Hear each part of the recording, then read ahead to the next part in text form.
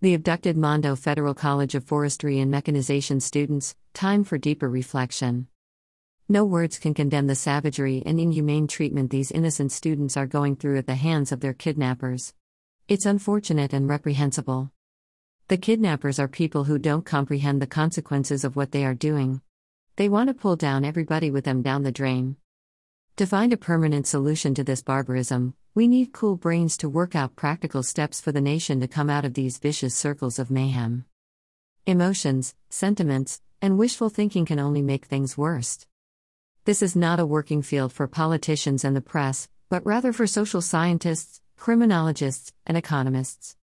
Kidnapped Kaduna students beg for life in a video released yesterday by terrorists.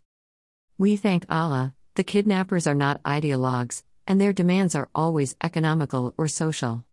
From hence we can guess where to start if we are wise. With an overstretched military and the fortresses of the forest capitalized by the enemy, and so many villages and hamlets settled by civilians interspersed, a full-scale military invasion would be disastrous with great loss of lives, IDPs and human sufferings on both sides. The militant Fulani herdsmen are natural warriors, now bound by ethnic bonds. With good incentives and arbitration, they are the most effective tool to suppress this complex, intricate socio-economic crisis and untangle the dilemma and solve the puzzle. Kidnapped Kaduna students. The good tidings is that majority of them are ready. I know politicians may say they are unreliable.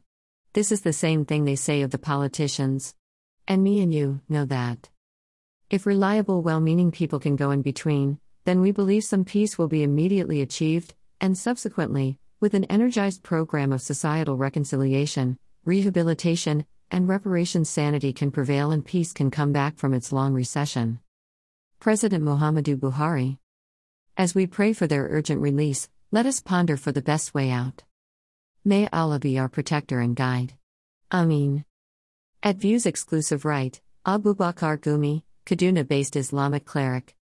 Kindly support our vision of building a community of 1 million pen soldiers whose successes will be judged based on positive development in the society.